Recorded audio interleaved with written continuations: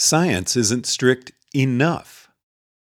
Once upon a time, a younger Eliezer had a stupid theory. Eliezer was careful to follow the precepts of traditional rationality that he had been taught. He made sure his stupid theory had experimental consequences. Eliezer professed, in accordance with the virtues of a scientist he had been taught, that he wished to test his stupid theory. This was all that was required to be virtuous, according to what Eliezer had been taught was virtue in the way of science. It was not even remotely the order of effort that would have been required to get it right. The traditional ideals of science too readily give out gold stars. Negative experimental results are also knowledge, so everyone who plays gets an award. So long as you can think of some kind of experiment that tests your theory, and you do the experiment, and you accept the results, you've played by the rules. You're a good scientist. You didn't necessarily get it right, but you're a nice, science abiding citizen.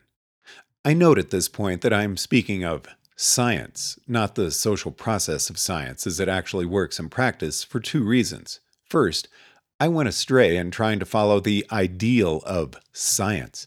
It's not like I was shot down by a journal editor with a grudge, and it's not like I was trying to imitate the flaws of academia.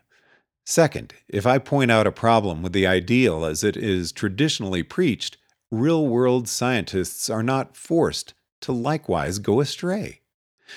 Science began as a rebellion against grand philosophical schemas and armchair reasoning. So, science doesn't include a rule as to what kinds of hypotheses you are and aren't allowed to test. That is left up to the individual scientist. Trying to guess what a priori would require some kind of grand philosophical schema and reasoning in advance of the evidence. As a social idea, science doesn't judge you as a bad person for coming up with heretical hypotheses. Honest experiments and acceptance of the results is virtue unto a scientist. As long as most scientists can manage to accept definite, unmistakable, unambiguous experimental evidence, science can progress. It may happen too slowly. It may take longer than it should. You may have to wait for a generation of elders to die out, but eventually, the ratchet of knowledge clicks forward another notch. Year by year, decade by decade, the wheel turns forward. It's enough to support a civilization. So that's all that science really asks of you, the ability to accept reality when you're beat over the head with it. It's not much, but it's enough to sustain a scientific culture. Contrast this to the notion we have in probability theory of an exact quantitative rational judgment. If 1% of women presenting for a routine screening have breast cancer, and 80% of women with breast cancer get positive mammographies, and 10% of women without breast cancer get false positives, what is the probability that a routinely screened woman with a positive mammography has breast cancer? It is 7.5%. You cannot say, I believe she doesn't have breast cancer because the experiment isn't definite enough. You cannot say, I believe she has breast cancer because it is wise to be pessimistic, and that is what the only experiment so far seems to indicate. 7.5% is the rational estimate given this evidence, not 7.4% or 7.6%. The laws of probability are laws. It is written in the 12 virtues. Of the third virtue, lightness. If you regard evidence as a constraint and seek to free yourself, you sell yourself into the chains of your whims, for you cannot make a true map of a city by sitting in your bedroom with your eyes shut and drawing lines upon paper according to impulse. You must walk through the city and draw lines on paper that correspond to what you see. If, seeing the city unclearly, you think that you can shift a line just a little to the right, just a little to the left, according to your caprice, this is just the same mistake.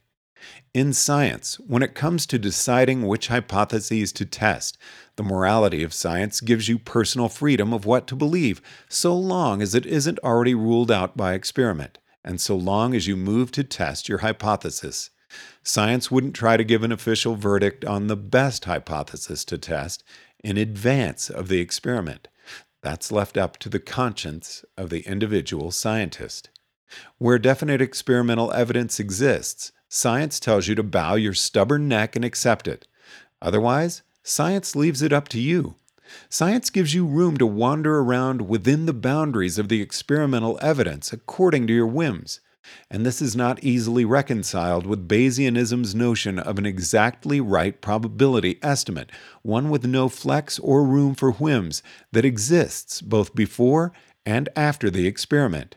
Bayesianism doesn't match well with the ancient and traditional reason for science, the distrust of grand schemas, the presumption that people aren't rational enough to get things right without definite and unmistakable experimental evidence. If we were all perfect Bayesians, we wouldn't need a social process of science. Nonetheless, around the time I realized my big mistake, I had also been studying Kahneman and Tversky and Jaynes. I was learning a new way, stricter than science, a way that could criticize my folly in a way that science never could, a way that could have told me what science would never have said in advance. You picked the wrong hypothesis to test, dunderhead. But the way of Bayes is also much harder to use than science. It puts a tremendous strain on your ability to hear tiny false notes, where science only demands that you notice an anvil dropped on your head. In science, you can make a mistake or two, and another experiment will come by and correct you. At worst, you waste a couple of decades. But if you try to use Bayes, even qualitatively, if you try to do the thing that science doesn't trust you to do, and reason rationally in the absence of overwhelming evidence, it is like math, in that a single error in 100 steps can carry you anywhere. It demands lightness, evenness, precision, perfectionism. There's a good reason why science doesn't trust scientists to do this sort of thing and asks for further experimental proof even after someone claims they've worked out the right answer based on hints and logic. But if you would rather not waste 10 years trying to prove the wrong theory, you'll need to essay the vastly more difficult problem, listening to evidence that doesn't shout in your ear. Even if you can't look up the priors for a problem in the handbook of chemistry and physics, even if there's no authoritative source telling you what the priors are, that doesn't mean you get a free personal choice of making the priors whatever you want. It means you have a new guessing problem that you must carry out to the best of your ability. If the mind, as a cognitive engine, could generate correct estimates by fiddling with priors according to whims, you could know things without looking them, or even alter them without touching them. But the mind is not magic. The rational probability estimate has no room for any decision based on whim, even when it seems that you don't know the priors. Similarly, if the Bayesian answer is difficult to compute, that doesn't mean that Bayes is inapplicable. It means you don't know what the Bayesian answer is. Bayesian probability theory is not a toolbox of statistical methods. It's the law that governs any tool you use, whether or not you know it, whether or not you can calculate it. As for using Bayesian methods on huge, highly general hypothesis spaces like, here's the data from every physics experiment ever. Now, what would be a good theory of everything? If you knew how to do that in practice, you wouldn't be a statistician. You would be an artificial general intelligence programmer. But that doesn't mean that human beings in modeling the universe using human intelligence are violating the laws of physics, Bayesianism, by generating correct guesses without evidence. Nick Tarleton comments, "The problem is encouraging a private epistemic standard as lax as the social one," which pinpoints the problem I was trying to indicate much better than I did.